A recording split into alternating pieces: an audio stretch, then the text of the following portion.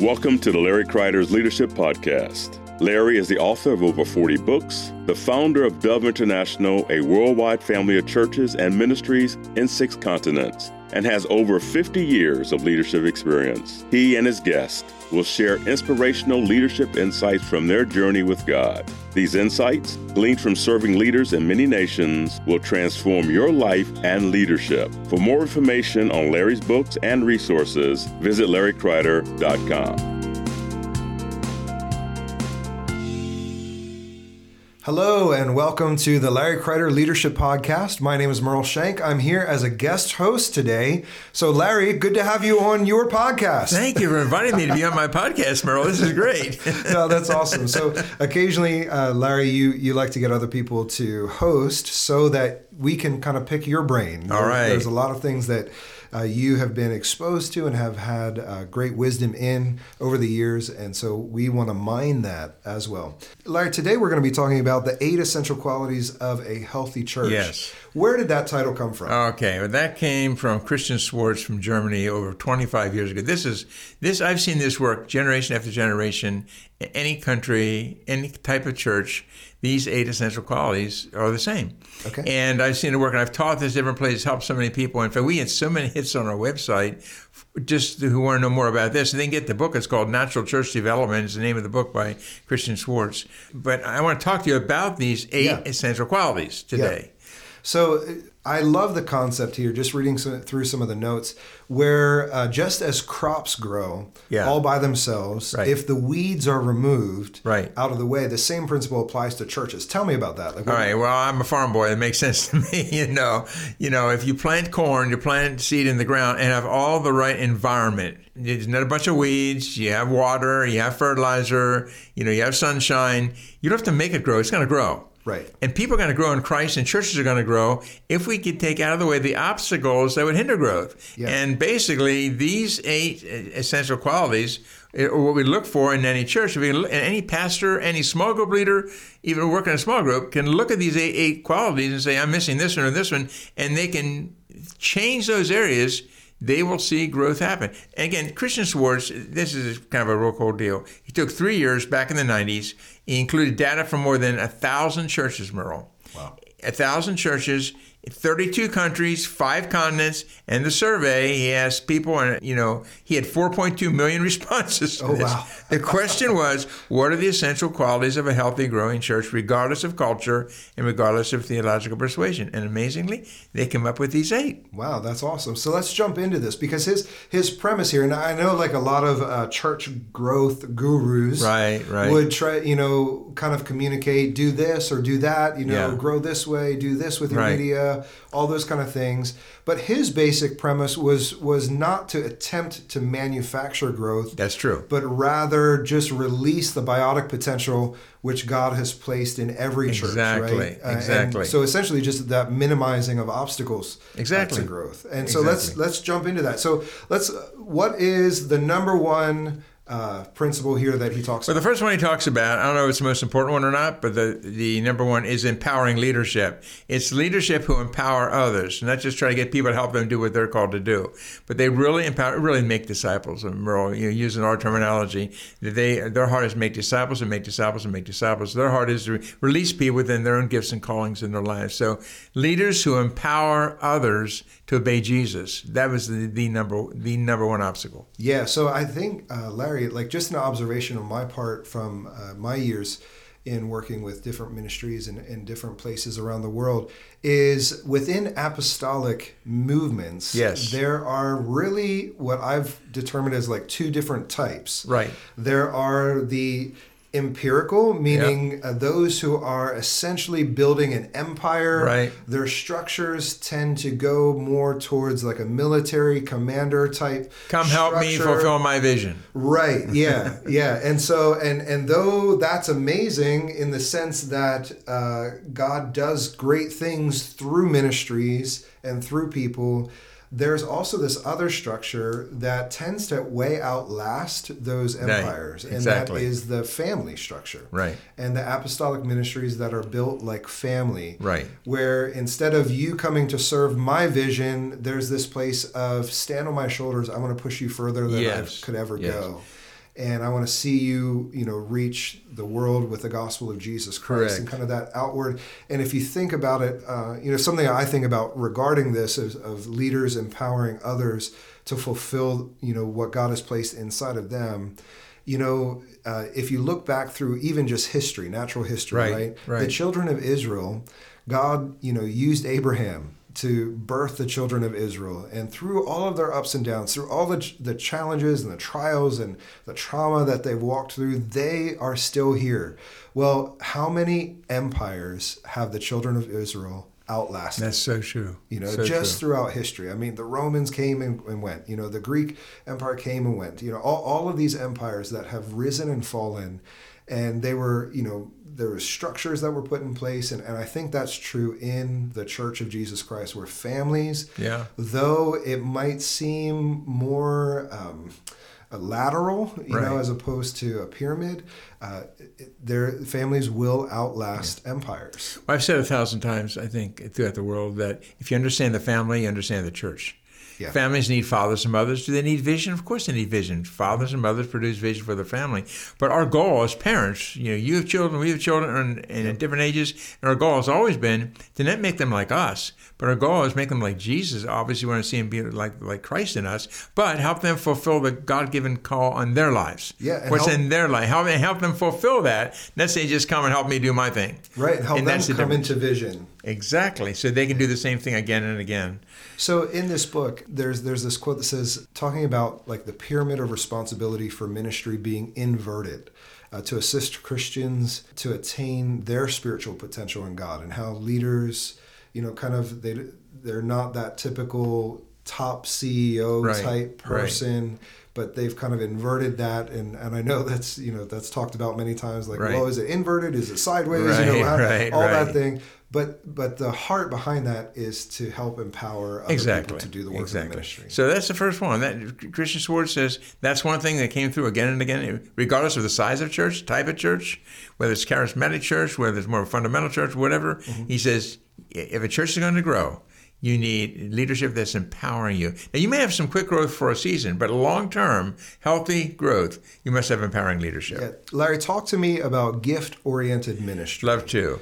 What does that mean? Gift-oriented ministry is not just trying to plug people into our program, but finding the gifts that God's placed in their lives of the people, and then helping them become all they should be within their gift mix. Now, all of us serve in a family. You all have to serve in certain ways. Everybody has to take out the garbage sometime. We get that, all right? Yeah. But if one of our natural children cannot sing, they just have the gift. Well, let's not push them to try to be in the choir, because that's not their gift. So it's helping people within our church find out what are the gifts, how are they wired, and then helping them fulfill it. If they're pastoral, then they're the ones that should be helping people on the pastoral level. If they're evangelists, then they're the ones we should be encouraging to reach the lost and challenge all of us. Yeah, so it makes sense. Yeah, so this is the second point here that Christian Swartz brings out. I love what he says here. He says, when Christians serve in their areas of giftedness, they generally function less in their own strengths and more in the power of the Holy Spirit. So true.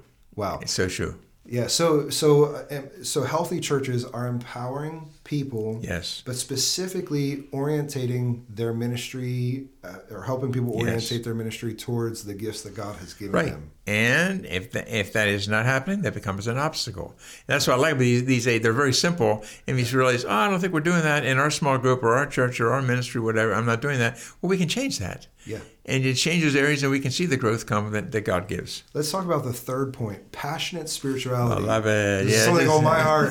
Me too, man. People on fire for God. People would love to pray, and people would love to worship. We want to be worshipers. People love the presence of God. And I know that looks different in different types of churches, but we serve a supernatural God, and we need to be in tune with Him, and people prayer-seeking God, hearing the voice of God. Yeah. Obviously, we believe in the prophetic and all that. That's really... To me, that's passionate Christianity and loving Jesus and loving people. Yeah, and God has created us as passionate individuals. Exactly. Just go to a sports game anywhere around the world, right? People love to get fired up. Well, there's a heart to get fired up for the things of God. Exactly. And to encourage that. So these churches are doing that. They have passionate spirituality that's engaged in what God has called them to do as a church. And something really interesting about all of these 8 is that I don't care what type of church. I don't care if you have a community church where you have 200 people meeting on a Sunday and life groups during the week, or if you have a mega church, or if you have a house church. This applies to every level, every type of church. I've seen it again and again. And I tell people when they're involved in micro churches, the house churches, well, this same stuff applies. It applies to you too, just like it would to any other church. Yeah. Good. Let's talk about the fourth point here, and that's functional structures. Well, a lot of people don't like to talk about structure, but structure is important. It's behind the scenes. I have a structure in my body. I have a bone skeleton structure. Yeah. And if I didn't have that, I'd be about, 3 inches on the floor. I couldn't. We'd all be a blob. We would all be blobs, exactly. Yeah. Yep. And we need proper structures so everybody knows. And I encourage people, write the structure down. Habakkuk 2 says, write the vision down so you can run. And if we just understand this is how we're structured. Every church may be structured differently, but this is how we're structured, and we're clear with how we're structured. I find that makes all the difference in the world. A lot of people tend to push back on this, right? The idea of structure. An interesting thing that Christian says here is he says, interestingly enough, biological research reveals that dead matter and living organisms are not distinguished by their substance, as some people might think, but by the specific structure of the relationship of the individual parts to each other. Exactly. And so basically he's saying there is a need for structure, and the way that you can actually determine life is based on structure. Now, sometimes this could swing, way over to where things are over-structured. Right. And I know that one of the things in the Dove family, one of the things that we look for is we look to move from relationship towards structure. Correct. Can you unpack that a little bit? Why is that an important Yeah, well, obviously, the church is built by relationship, and relationship with God and with one another. And then there's trust as you work together. So you start with relationship, but we need structure, like in our own homes. If we eat our meals together at 5 o'clock at night, one of the kids doesn't say, well, I'm coming at 3 and I'm coming at 7. You need some structure, but it's built on relationship because we love each other. Right. And so we start with relationship with God, relationship with people. And it's kind of like we've all learned about the 2 C's, care and concern, that we sometimes talk about. It come from Patrick Lencioni. And if we care and are concerned about people and we have the relationship, then we can have a healthy structure. If it's the other way around, it doesn't work very well. Yeah, Jesus uses that term about wineskins and new wine, right? Exactly. And so we need both. We need the wineskin and the new wine. Yeah, and the important thing about the wineskin and the new wine often is that old wineskins are for old wine. So it's okay. Some churches have different kinds of structures that are a bit more traditional. And between them and God, that might work for them. That may work for the people of God in that church or congregation. And others, this new wine, the new life, the new work of the Spirit, the new people coming to Christ, need new wineskins. So we need to constantly find new wineskins for the new wine. And then the Bible says, Jesus said, then you preserve both. Right, yeah. His concern was that for the old wine. His concern was people, care and concern. There you go. Yep, yeah. Let's talk about point number 5, inspiring worship. Yeah, well, God's called us to be worshipers, obviously, and when I'm involved in any church, I've been in all kinds of churches throughout the world. I know you have too, and I've been in churches that sometimes the worship service, it has to do with your preference. Some people prefer certain kinds of worship, or even culture, exactly. Right. And I think is okay. The key is our heart connecting with God's heart, and are we true worshipers? And do we feel like when we come together, whether it's a house church or a mega church or a community church, we come together, we're worshiping God.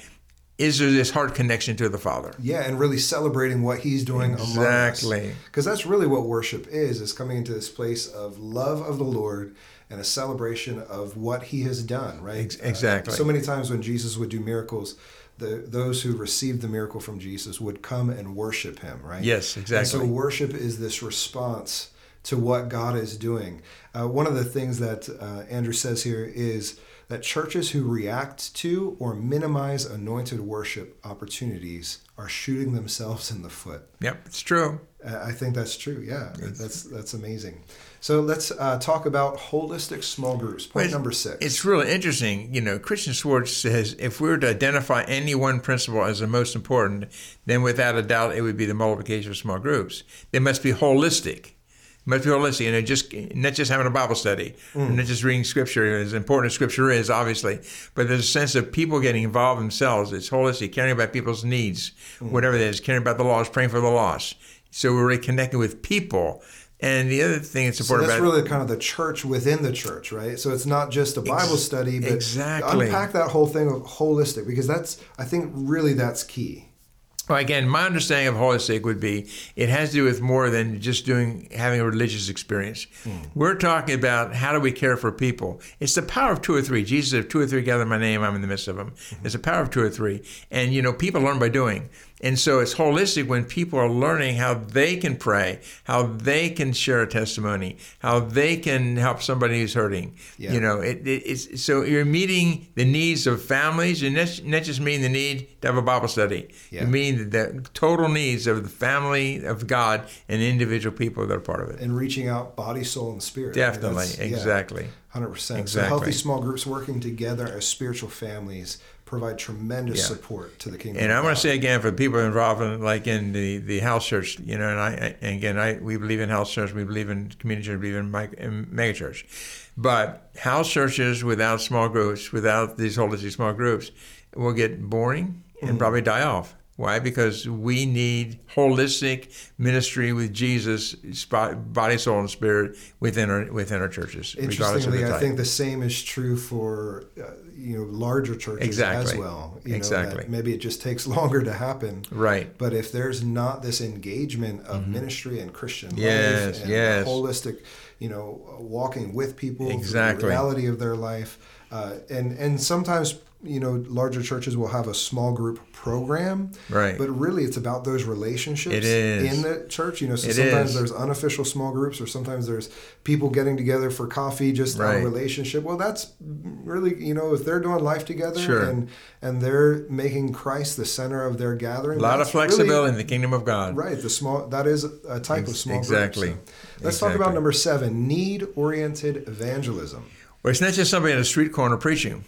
It's need-oriented evangelism, helping people with a certain need. Maybe it's for healing, maybe it's a need in their family, maybe it's a need for someone to talk to. And then out of that relationship comes people coming to Christ, evangelism. And I'm all for it. We teach on giving your elevator speech. How'd you come to Christ? Elevator speech, you have 90 seconds to do it. What were you like before you came to Christ? How'd you come to Christ? What changed after you came to Christ? And we all need to tell our stories. But need-oriented evangelism, I thought it's interesting. He didn't just say evangelism, but they learned it was need-oriented evangelism. They're meeting true needs in people's lives, and because of that, their hearts are open to Christ. In the missional world, we would say that meeting felt needs. Yes. So a need that people feel. So sometimes you can look at somebody and say, well, they need that, but if they don't realize they need, what you're trying to provide to them, it's kind of pointless. It's not something that they recognize. But meeting felt needs, being a point of contact for them. Peter Wagner, in many regards, or is regarded as kind of an authority figure on church growth. Right. And he says that the gift of evangelism usually applies to no more than 10% of all Christians, yet we're all called to fulfill the Great Commission. Right. So how can everybody get involved in need-oriented evangelism? How do you see that happening, Larry? Well, first of all, you need to be able to tell your story. It all starts with knowing your story, being clear about your story. I mentioned a few minutes ago the elevator speech. We need to know that. But it's asking the Lord, who are people with us at work or somebody down the street? Are there people that you're leading me to where we're led by the Spirit? Because Jesus said, I do nothing except that which the Father is doing. We're led by the Spirit. We see needs, and then we'll be able to, at the right time, share our faith. And, maybe 10 other people did it before, and we get the blessing of leading someone to Christ. Or maybe we simply sow a seed. So when you share the life of Christ with people, you do it in a gentle way. You do it in an honoring way where you honor them, their humanity, and who they are. And then maybe you just share one seed. But there'll be another seed. Somebody else might actually be the one to lead them to Christ. I thought that was really good. Yeah, that is really good. Let's talk about the last point here, and that is loving relationships. So what does that mean? Well, obviously, the church is built by a relationship with Jesus and a relationship with each other. Eternal life is to know Him, be in relationship with Him, and love the Lord your God with all your heart, mind, soul, and strength, and your neighbor as yourself. So it's Jesus, and it's our neighbors. So obviously, relationships are so important to the kingdom. Yeah. We are living stones being built together into a spiritual house, as Scripture says. And so, loving relationships, people can smell it if they're a project. People don't want to be a project. Right. They don't want to be a project that we're trying to lead 3 people to Christ and put it on a belt, Right. They want to know they're loved, and they should, and that's proper and that's right.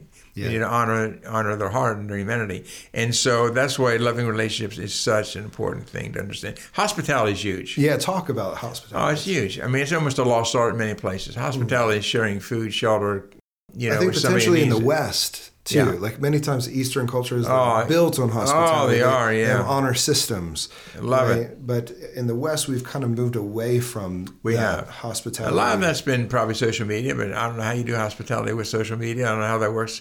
I'll let your generation figure that out. I'm sure there's a way to do it, maybe. But it has to do with opening our hearts and our home. I mean, our homes are centers for ministry. Yeah. And that's so powerful, so important. And when we built a house many, many years ago, the house we live in today, we built it in a way that would work for ministry, because we thought we just want to have people in, and we're going to love our people and share with people. And I don't know how many people said, well, you walked into your house and sensed the presence of God. Well, that's the way it should be, but see, that's practicing hospitality. It's something we practice. It's like a doctor practices medicine. We practice hospitality. I know for me and for us, and we spent a lot of time in South Africa. Right. So we've kind of learned that, but we've had to really be intentional about hospitality. Like you have to actually plan for it. You have to spend money on it. You have to like kind of plan to open up your home, invite people in, and sometimes it is easier just to like walk away or not make the invite and be like, well, I'm open, but I think it's really important that people have to feel the love of God and feel that the door is open. And even in conversation, like we talk about this today in what are the ways that you can honor somebody? Well, you can be generous, or what are the ways you can be generous? You can be generous with your attention. So like, are you constantly looking at your phone when you're talking to them, or do you put your phone away? That's good. That's all part and portion of hospitality is saying, you are the most important person in my life right now. Like you're standing in front of me, you're talking to me. I'm going to give you my attention. I'm going to give you another way of being generous or hospitable is to what connections can I make for you? Can I give you some connections? Can I give you some people I know that might help you further what you desire to do in life? Being open and generous in that way. There's a part of that in hospitality. It is. And some people, I think, are afraid of hospitality, afraid that someone asks them a question they can't answer. You don't have to have all the answers. You just need to be a Holy Spirit hinge where you connect them with maybe a book, or you connect them with another person, or someone who can take them down the next leg of the journey. So it's like the Good Samaritan. We love the Good Samaritan, but he was only with the guy along the road a couple of hours, but he took him to the innkeeper, and he could help him in the next leg of his journey. So you're so right about that. Yeah, and honestly, that's really true. I know that many people are listening from many different nations around the world, and one of the things that we would encounter in other nations is sometimes people would be embarrassed by their home, and so they wouldn't want to invite people into their home, just maybe out of embarrassment. Maybe it's not as affluent as they would like it to be, or some for whatever reason, But that's a really good example, Larry, of like the Good Samaritan taking somebody to the innkeeper, and I think we can all practice hospitality, and specifically as churches, we can all practice hospitality in what God has called us to do, and impacting a region for felt needs and for people to experience the love of Christ. And one of the things that Christian talks about is people do not want to hear us talk about love. They want to experience how Christian love really works. True. Yeah, it's so true. Yeah, and I've had young people come to me and say, my parents aren't believers, and I can't really, how do I do hospitality? I live at home. I say, well, just get a cup of coffee at a local Starbucks or a local coffee shop or something, and that you can practice hospitality around that table right there. Yeah. And people still feel loved. Yeah, and so churches, like if there's ways that as churches or church leaders, we can provide a type of environment for people to practice hospitality and make that easier too. Maybe that's why there's a ton of coffee shops. That might be. It is springing up in churches everywhere. So these 8 essential qualities to a healthy, growing church. Right. If you have a vehicle, right, there's so many different components that cause that vehicle to run. Correct. Right. If your engine's running great, but you have a flat tire. Exactly. Right. Fix the tire. Yeah, you got to fix the tire. And so healthy churches are the churches that are willing to look at what is restricting growth or what is restricting people in their ability to grow in God or their ability to reach out. Right? And I think this is a great tool for any church leader to use with their elders, or any small group leader to use with their small group, or even the leaders of the small group, and just go through the 8 and say, which of these 8 are we lacking? Is there one we're struggling with? Is there 2 or 3? And then we begin to focus on those, and we will see change come to our church. And again, interesting, this is generated from 4 million responses around the world. People saying, what are the most important things, important qualities for our local church? Yeah. And I've seen this work again and again over the last 25 years. I learned this about 25 years ago. Okay. And I've seen this work again and again and again in churches of all kinds throughout the world. Well, and this would be great. I would just see, churches sitting down with their eldership teams or however your church is led and looking at these 8 things on maybe like a yearly basis. Like, how are we doing? Because, everything's in flux. Everything's changing. Everything's flexing. Yep. But kind of using it as a checklist to run down and say, how are we doing in this? What? And so, one thing when we talk about this with churches, many times people can feel like they're doing well or feel like they're reaching out. Right. But then when you actually ask the questions, so what have you done in the last 12 months, or what have you done in the last 6 months that prove the activity of what of reaching out, or prove the activity of whatever you're kind of dialoguing through. So, Natural Church Development by Christian Schwartz, a good resource here on the Larry Kreider Leadership Podcast. If there's any other resources here, we're going to put them in the show notes down below. So, thank you very much for joining us today, Larry. Any last words for this session together? Well, I'd simply say the Natural Church Development book. It looks like a science book. It really does, all the charts and everything. But that's when he compiled all this, again, 25 years ago, and that still is available at Christian A.A. Schwartz. And there's no condemnation with this. I just want to close and say there's no condemnation with this. This just, if we take our car to get inspected for a reason, because if there's something wrong, it could cause an accident down the road, and to make sure it's working properly. And if there's one tire not working right, we can focus on that and get that fixed, and the car will run. And the same thing is true with these 8 essential qualities of a healthy church. Awesome. Larry, pray for us. Pray for those who are listening and they desire that their church would grow. I'd love to. Pray for us. Love to. Father, in Jesus' name, I thank you, Lord, for every person listening to this podcast, some in church leadership, some, Lord, just part of a local church, some part of a small group. Lord God, I pray that you give them grace, Lord God, to see health come with the gathering of believers, the group of family, the spiritual family they're part of. They see health come, and they be able to see by the Holy Spirit, Lord God, even through these simple 8 essential qualities, they would be able to see what is healthy, what is not healthy, and Lord God, you would be able to give grace to see health and blessing come in Jesus' name. We thank you in the name of Jesus. Amen. Amen and amen. Thank you for joining us today. Check us out in the future for more podcasts. Thank you for listening to Larry Kreider's Leadership Podcast. If you want more information about any of Larry's books, daily devotionals, small group resources, or any other teachings, go to LarryKreider.com.